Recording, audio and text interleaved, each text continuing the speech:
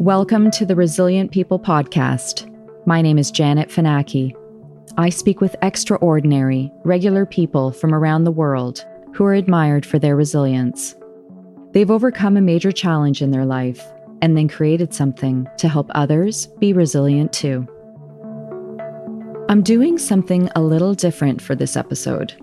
Instead of bringing you a conversation I've had with someone, I'm going to talk about a topic that I've been thinking about for a little while now, and anyone who is facing grief will be able to relate to it. We're a few days away from the biggest and most romantic day of the year, if you're in a couple, Valentine's Day. If you're not in a relationship, it's most likely a trigger day for you, where you either don't care about it, want to skip it, or are doing some sort of a pivot around it.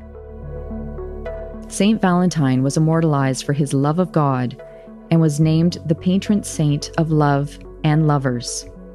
For a long time, it was called Saint Valentine's Day, but I've read that thanks to the confectionery and florist companies, the saint was dropped and called what we know now as Valentine's Day.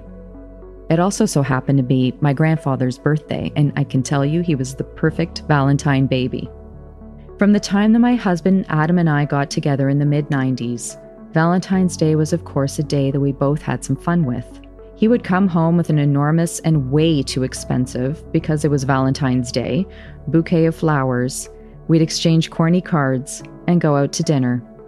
Even after we had our children, we made a point of going out to celebrate Valentine's Day and still had some fun on the day with them too. It was important, even if it was cheesy. Some people disregard it as a made-up holiday, but we didn't care. Adam and I were in love for over 22 years, and this was just another day to celebrate that. And as for the kids, I would decorate the kitchen in red foil hearts, make heart-shaped sandwiches for their lunches, and give them sweets galore. I'm that mom who gets behind these made-up holidays because it's fun, and in Toronto, the winter is just way too long, so why not have a little fun?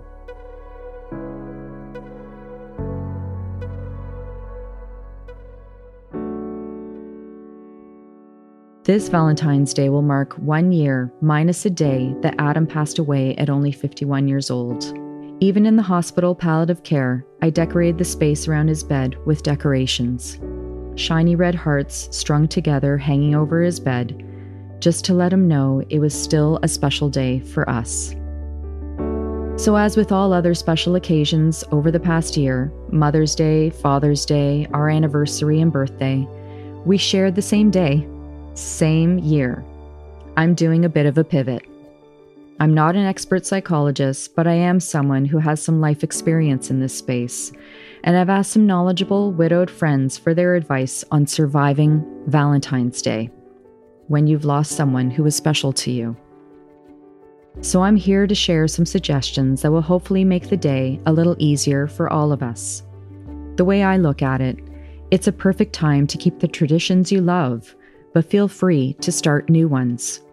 Like any holiday or special occasion, it won't be like the others from the past.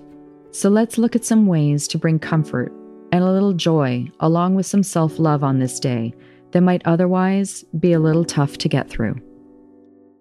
Tip number 1, make it a self-care day.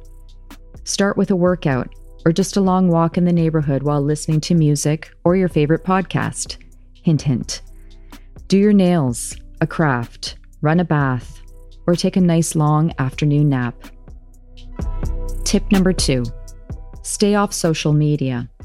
This is just a good thing to do on a regular basis, but particularly on the trigger days. I was given this advice very early into my grief when Adam just passed away, and Mother's Day was the first holiday that followed it. A friend made this suggestion, and I'm forever grateful for it. Instagram and Facebook are known for catering to FOMO, and that's the last thing you need on Valentine's Day. Tip number 3, don't watch or listen to the news. For this one day, given all the negative news that's out there, it's one day that you can take a break and focus on positivity and mental wellness instead. Tip number 4, connect with upbeat single friends over Zoom coffees or cocktails, and I stress the upbeat. It's not the same as getting together, and we can all agree, but it's definitely better than nothing, and it'll feed your soul and help to pass the time. I'm quote unquote seeing a few good friends on February 14th for coffee and some others for a cocktail in the afternoon. Just because we don't have our loved ones around anymore doesn't mean we don't still have people in our lives that we love for their friendship. Let's show our appreciation for our broskies and gal pals too. Tip number 5, treat yourself. Everywhere you look on Valentine's Day, it's about chocolate, chocolate, and more chocolate, so why not treat yourself too? It can be as expensive or cheap as you like it. Melt it to even dip fruit in it if that makes you feel less guilty about eating so much chocolate. Me, I will not be feeling 1 ounce of guilt. Tip number 6, make or order a nice dinner and watch a movie. I'm going to do this with the kids, and we'll keep the trigger rom-coms for another night. Tip number 7, do something nice for someone else. A woman who lost her husband told me that she's creating small Valentine packages for a local senior's home and dropping them off for the residents. Doesn't that sound like a nice idea? So how about doing something nice for a frontline or healthcare worker you know? God knows they could all use a lot of love from us. Finding a purpose can make you feel good while also helping others to feel good too.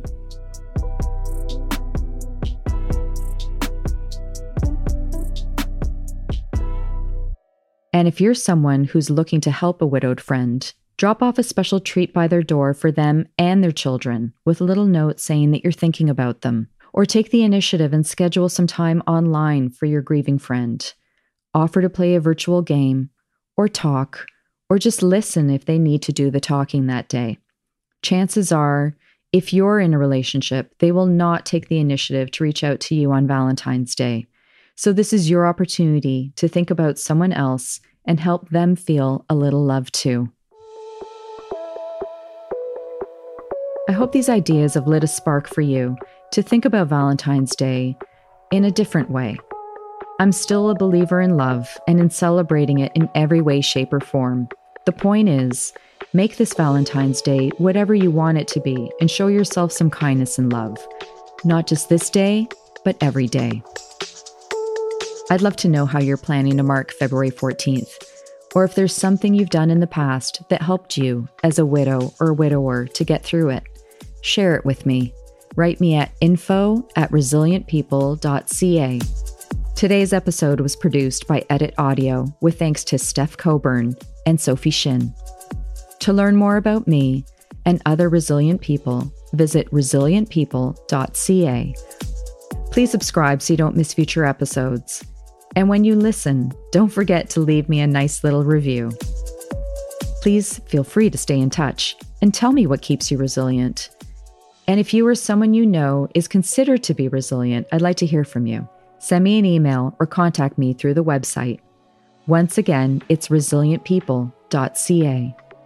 Maybe I can have you on as a guest on an upcoming episode or include your comments on my socials. Till next time, I'm Janet Finacki.